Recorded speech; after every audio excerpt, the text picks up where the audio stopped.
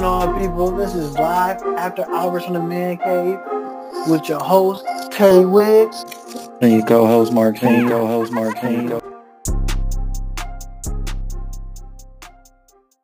Last night, first of all, before I get to the NBA playoffs, I want to talk about Russell Wilson 4-year deal that he got with the Seahawks. And that deal is worth $140 million with a $65 million guaranteed signing bonus. He's gonna be making $31 million per year. So he deserved he deserved it. But with a contract that big, who he's gonna throw the ball to? I don't know. It seemed like they cleared out the decks just so they could give him that contract. You know, they got rid of most of the Legion of Boom. And it seemed like it was all so they can extend his offer, you know, to Russell Wilson yesterday, which he signed. But, like you said, it doesn't leave any room for them to sign any receiving core. Right. He's probably going to be one of the highest paid quarterbacks without a true number one receiver. And the one thing I do like about his contract is well deserved. I think his whole time in Seattle, I think he only missed like 2 games, man. You talk about durability for the best availability, which is always key. And I feel like he's one of the names that always get left out of the conversation as one of the top elite quarterbacks in the league. They never mention. They always say the Aaron Rodgers, the Tom Brady's, and the Ben Roethlisberger. But they always forget about Russell Wilson. Don't nobody want to go up to Seattle and play Russell Wilson up during that weather because it pretty much rained 4 to 5 days out of a 7-day work week. So who want to play Seattle up there on a Monday night or Sunday afternoon at about 4:05? He's one of the best quarterbacks. He has the arm, check. He can move, check. He can read defense, check. And that's what you want. And with no else I'm going to leave out, he got the check. So he got everything that you want in a quarterback. He's very articulate and intelligent guy. So I thought Seattle won with that. But the whole key is they need some other pieces around him to make sure he stay fresh and healthy, like Subway. You know, eat fresh. But you want him to stay fresh, too, at the same time without the other players. I mean, he's really going to have to. He's going to have to really keep up that durability this season, especially without that much offensive help. I mean, they make out some gems. I don't know, but he's going to have to maintain that level of durability he has, you know, throughout his career in order for them to be somewhat successful. I mean, they were real close, you know, making some noise this year, but, you know, things didn't work out. Right. Will you say for Russell Wilson, more scrambling or less scrambling? I mean, if he's going to be scrambling a lot just because that's his game. But I think he should try to tone it down, especially because we just started this up. Who is he throwing? You know, he can be scrambling, you know, for a long time out there in the backfield, but if he ain't got nobody to throw it to, it's going to be like a wasted effort and potentially risking him for injury. Right. And the one person I thought, know what you about to say? I think they really need to rely on that running back. And the one person I'm going to compare Russell Wilson to was this year's NFL draft quarterback, Kyler Murray. Type of similar game, but they're not the same build. You know what I'm saying? You know, Russell Wilson is a little bit thicker, maybe a little bit taller too as well. But if Kyler Murray can do what Russell Wilson do, I mean, you talk about a gym. You talk about this would make the GMs, whatever team drafted him, would make the GM and the head coach look smart, because they always say the players play, but if the players playing up to their capabilities, it made the front office like, yeah, we did our job. We knew what we was getting when we got them. You don't know, because when you dropped all these players in the league, they all exclamation marks. That's true. I mean, it's gonna, whatever team Kyler Murray goes to, it really is going to depend on the coaching staff. Because I felt like Seattle did the right thing with Pete Carroll and put in a system that fits Russell Wilson's game. So whatever team he goes to, they either gonna have to scrap whatever they've been doing down and rebuild it around Tyler Murray, or if it's a team starting from scratch, they're gonna have to build that team around his style of play. That's pretty true. That is definitely true. But congratulations on him, Sierra. I seen the video this morning. She was so happy that he got the money to get the bag so she can go spend it. True that. No pun intended. But best wishes to them. Hope we have a nice injury-free season. Let's get to these 76ers and these Brooklyn Nets. Watching the game one, I thought the first quarter was very intriguing because I wanted to see how Brooklyn was going to respond to them winning game one. And game two didn't go the Brooklyn Nets way. We knew game two was a must-win situation for the 76ers. And you're looking at where the 76ers scorched the Brooklyn Nets in the third quarter, 51-23. It's something about these teams in the playoffs when it comes to these third quarters now. A third quarter can make you or break you. And I say, if you start your first quarter off strong, 9 times out of 10, you want to start your third quarter off strong because the third quarter pretty much sets you up for the fourth quarter and dictates how you will finish the game going further.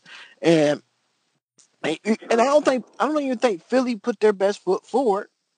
I'm looking at Jimmy Butler. Jimmy Butler played about 31 some minutes. And he had 7 points, 7 assists, and 4 rebounds. But the people who actually did step up was I would definitely say Tobias Harris. Game one he had 4 points. He followed that back up with 19 points and 5 boards. So I thought he did a great job. One thing about Tobias Harris, you cannot let him get to the middle of the floor. And that's what he was doing, getting to the middle of the floor. It sets him up to hit outside shots because he's getting comfortable into the rhythm. And we realize these guys, since the trade after the All-Star break, they only play like 10 or 12 games together in the starting rotation so they could build some type of morale with the team. And they still learning each other's spots on the floor. And, as time goes by, they're going to get way more comfortable on the floor in the setting where they're supposed to be. Right. Yeah, I felt like, so I was watching Ben Simmons and B to see how they responded, because they seemed a little bit perturbed or sensitive that their fans were booing them. So I was interested to see how they came out, and they, like I thought they would, they came out really, well, especially Ben Simmons, really aggressive. He ain't got a jumper, so I felt like he had to attack the whole game. Just constantly attack the paint, which is what he did, and it turned into him getting a triple-double. Even though his jumper is broke, his athleticism and just how big he is, he can get to the paint whenever he wants. So if he constantly attacked the paint like he did last night, they can probably take care of this game, this series in 6. I think Brooklyn will get another game out of them, but I think they can take care of it in 6.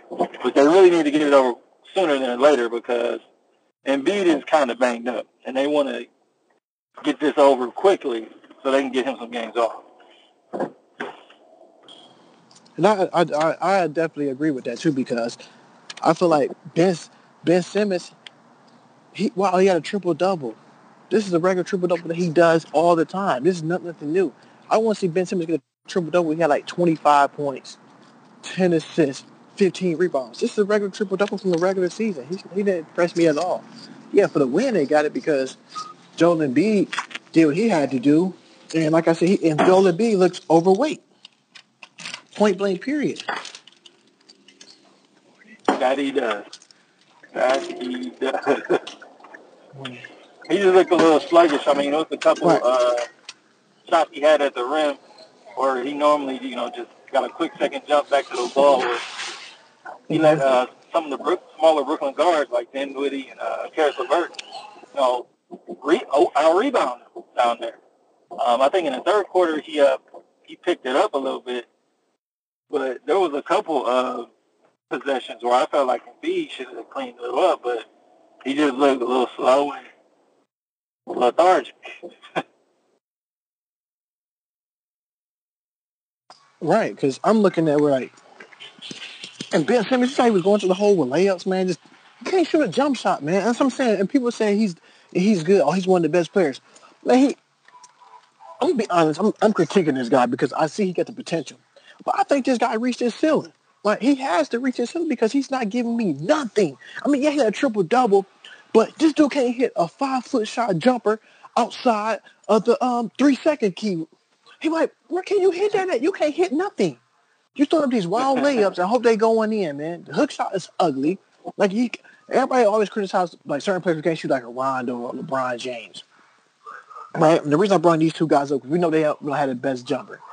But Rondo found other ways. If Rondo give you 9 points, Rondo gonna fall to 9 points of like 11 rebounds. He's definitely gonna have you about 17 to 13 assists, which is big because his is different. But Ben Simmons is a 6'9", 6'10" point guard. You tell me this dude can't even shoot a 5-foot jumper, but he can throw a 5-foot hook shot, and he can barely make that, and he's terrible from the free throw line. I told my wife last night, I said when Ben Simmons get fouled, I never seen this dude hit 2 free throws in my life in a row. Point blank, period. Right. And you can tell he patterns his game kind of after LeBron. But LeBron, his jumper was okay. I mean, he can shoot a 15-footer, he can shoot a 10. You know, his mid-range game coming in was straight. He worked on the three-point game later, but he wasn't like this. Like, I think yesterday I was impressed that he kept attacking the hole, knowing that he could get fouled and go to the free throw line, because I felt like in game one, he just was avoiding the hole. Like, he was avoiding shooting at any cost. I don't care if it was free throws, wide open bunnies. He just wasn't attacking like he should. But this game, he at least was doing that. But, you know, like you said, he still wasn't comfortable shooting the shots that, you know, any normal point guard would be able to knock down. Even a guy like Rondo, who is infamously known for not having the best jump shot. Yeah, exactly. Because I was thinking the same thing, how they was playing and what they was doing. J.J. Redick found his shot on the floor. They spread the floor more open for him. He was getting his easy looks. And, you know, Ben Simmons was setting the players up right to where they needed to be to score, but to the Brooklyn Nets.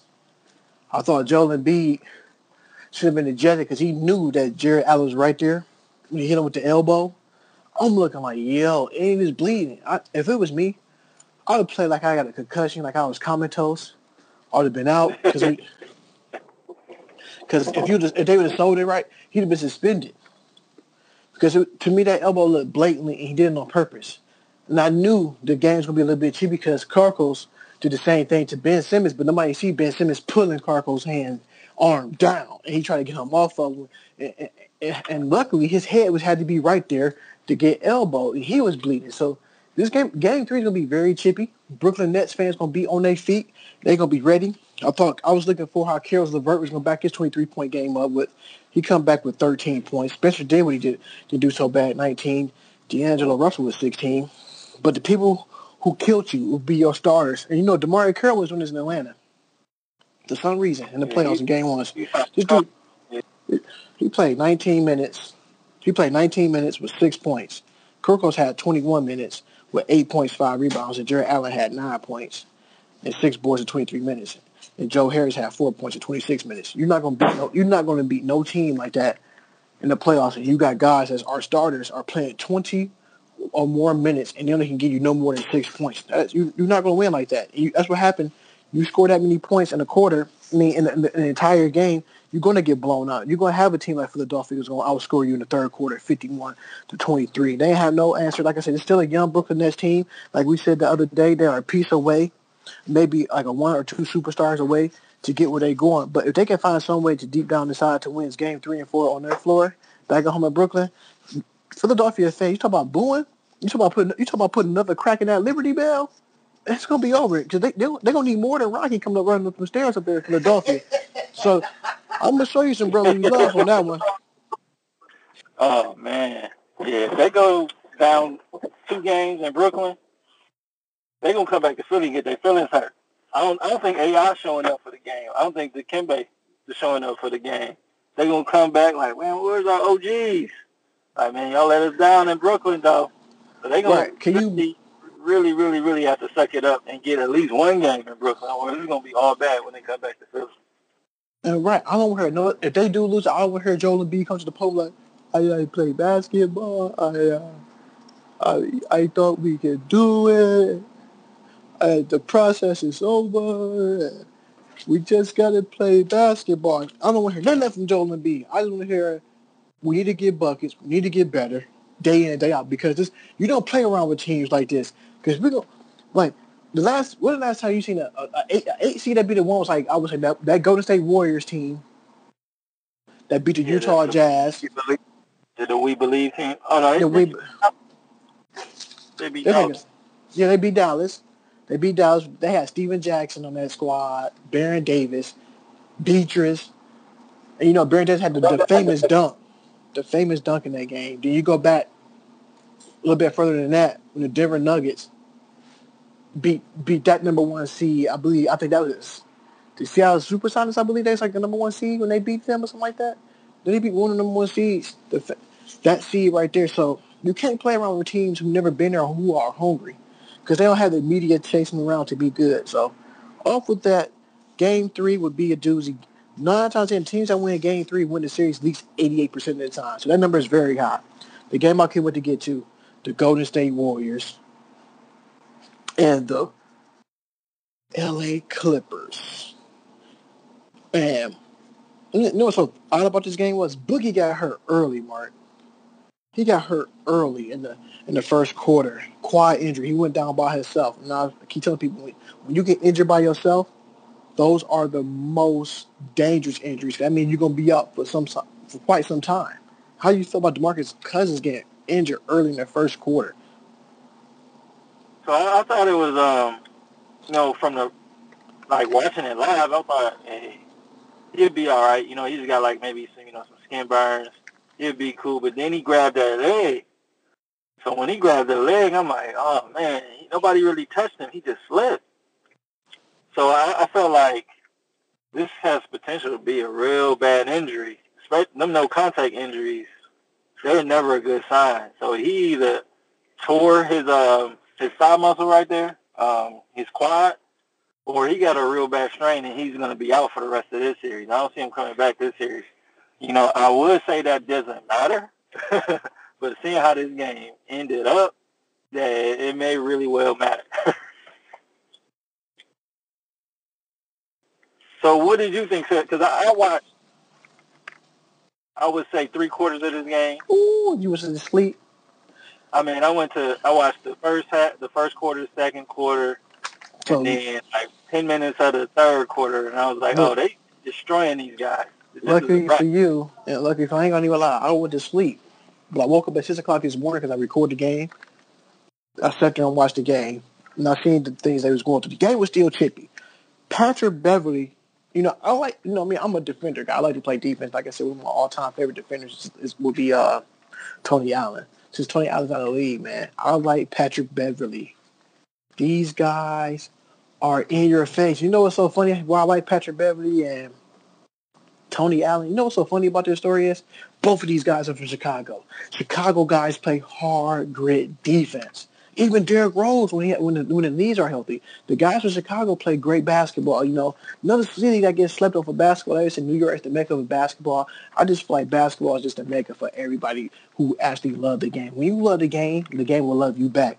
And Patrick Beverly is, like I said, he's like 6'2", 6'3" point guard, and he's getting Kevin Durant frustrated, and Kevin Durant can shoot. It's like shooting over a chair with him. But Patrick Beverly bring that extra edge to the game. And like I said before, I said, look, Patrick Beverly probably telling them, look, the odds are against us. The chips are against us. We're going to go out here. We're going to play Clipper brand of basketball. And I love what he brings. And like I said, losing Boogie Cousins will hurt the Golden State Warriors now because the Houston Rockets like, oh, man, if Boogie go down, we actually compare our game now because we can actually go smaller. That would make to put a Kevon Looney in the game who cannot guard a Clint Capella if they get that far. You talk about Andrew Bogut. Andrew Bogut is not the same Andrew Bogut when they first ring. So you talk about a whole different Andrew Bogut. He's slimmer. He looks nice. He looks real good healthy wise. But at the same part, he's not the same Andrew Bogut. So I know this famous chant with Stephen A. Smith said Andrew Bogus. but Andrew Bogut's got a ring. But That's true. So I felt like Mr. Steph Curry, who we talked about yesterday, I think he jinxed him.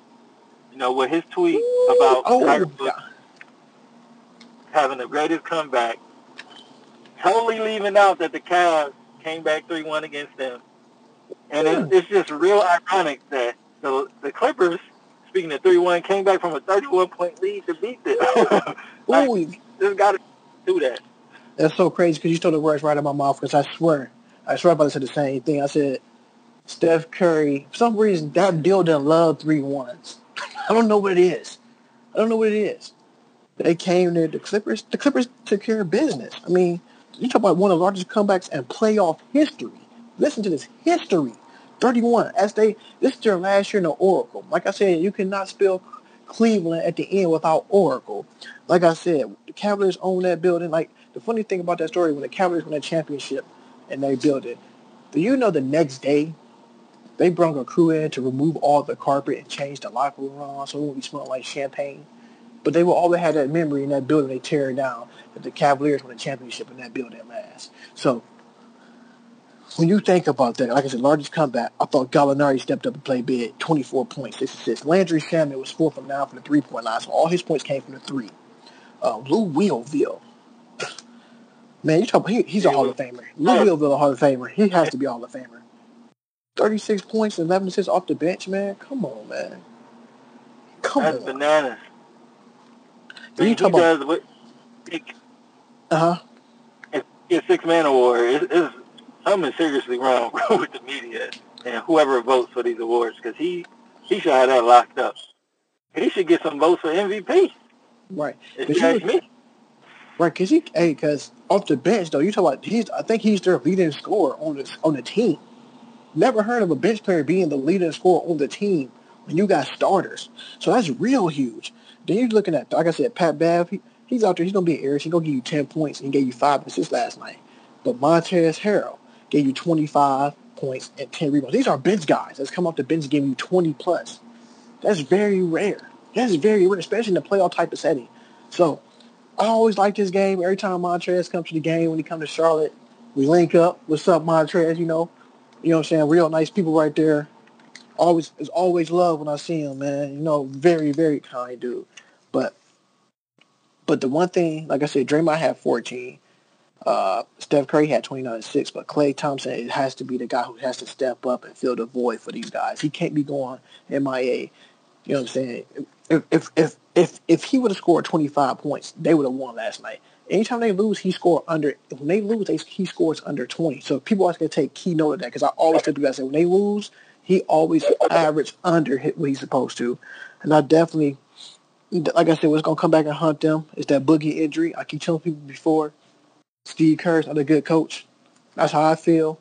Steve Kerr is not coaching them guys. I just feel like these guys just go out there and run whatever. I don't see Steve Kerr really on the sideline drawing up plays. If it is, it's more of Mike Brown drawing up plays. Mike Brown bring up the defensive strategy. Look at when they call timeouts. Look at Steve Kerr. Look at Mike Brown. Just take note, people. Mike Brown draw up a lot of offensive plays in defensive settings. I kid you not. Point blank, period. I live. Mike Brown? The Cleveland Cavaliers, Mike Brown? Cleveland Cavaliers, Mike Brown. And remember, LeBron James played some of his best defensive ball with Mike Brown. And when he got to Miami. But his best defensive years was in Cleveland with Mike Brown. So just look at, because if you look at the way Kevin Durant plays in the defensive game, it's the same way how LeBron James plays, would make him more of a defensive threat. They play the same type of defense, people. Trust and believe what I'm saying. I'm not telling you nothing lie. I'm not lying. Just look at what's going on. All right. I mean, Steve Kerr has had, like 2 instances now where, he left and then his assistant took over. So, he had Luke Walton, led into, one of the best starts in NBA history. And then, was it last year or the year they got KD? And Mike Brown took over for a quick stint, and he did pretty well, too. So it's like, I actually do think Steve Kerr is a good coach, but it's like, how good of a coach? Is he just have a good staff? Like, he has an eye for good coaching talent? No, Or is it all him?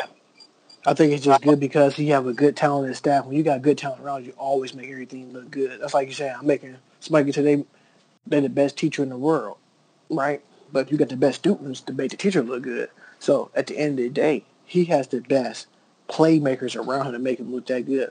We see how things going to shake up for him once the summer hits for free agency July 1st. Whether Kevin stays or Kevin leaves, we're going to see how much he put into the game because I feel like it's going to. I feel like this is where you're going to get tested the most.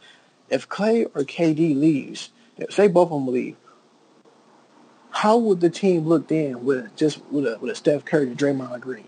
How would the team look then? How many games would they win? They win 40. His true coaching testimony right there. If two of their guys leave, let's say it's KD and Clay or KD and Draymond, and he just got the Splash Brothers left, or he got half of the Splash Brothers, and they go off to do good next season without two stars, then you can really say, he's one of the best coaches in the league. Right now, I think a lot of his success comes from his staff and his personnel, his players. Like you said, the students is making the teacher look like a genius. Yeah, because I was saying if they, like I said, what you said it does make a lot of sense. Now, say they do leave Golden State Warriors, those two, how many games they win? Because I say if they leave, that only depends on that stadium look. If that locker room look nice, you can always attract people to the West Coast. So, right, is people willing to play for the Warriors? I'm gonna say yes. So if say they lose those two, you get Boogie back. Are they still a lot for 50+ win team? Because winning 50 games in the West is very hard to do. Yeah, I think they can win 50 if they got Steph, Boogie, and then either Draymond or Clay. I think they can win 50 games. I don't think they'll be a lack to go to the finals, but I think they can win 50 games.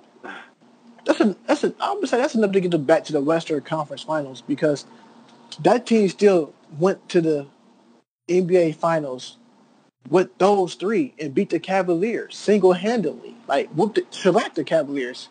Yeah, yes, the Cavaliers had injuries with Kevin Love and Kyrie Irving the first time going around, but they did beat them. But I think this team would be a little bit more different. They get older in age. I feel like everybody else is trying to catch up what the Warriors are doing. The Warriors actually got some good young pieces, but I still don't trust Quinn Cook.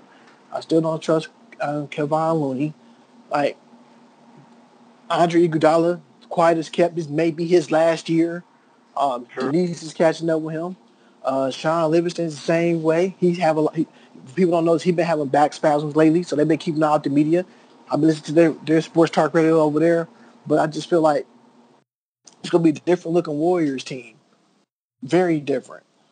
Yeah, they're going to have to rebuild, especially with their supporting cast. Because, like you said, those two, Sean Livingston and Andre Iguodala, is the reasons they had multiple championships. Because in those final series, those guys they came up big. Big. Yeah, Iguodala won Finals MVP one year. I mean, Livingston was like perfect from the floor for 4 games in the finals before last. So it's like they play a major role in their success when it comes to championship time. Exactly. I feel like the same way as you feel, but that's going to be it this morning. Right now, folks, I'm Tay Wiggs, After Hours Live from the Man Cave. This is Mark Sr. And we out of here. Peace.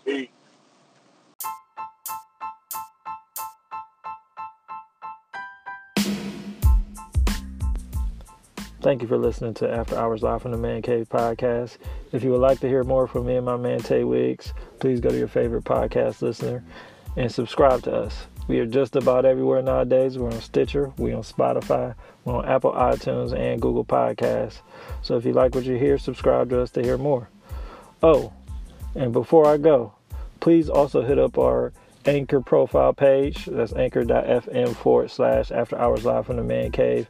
And click that little purple button that says support this podcast and help us out. Peace.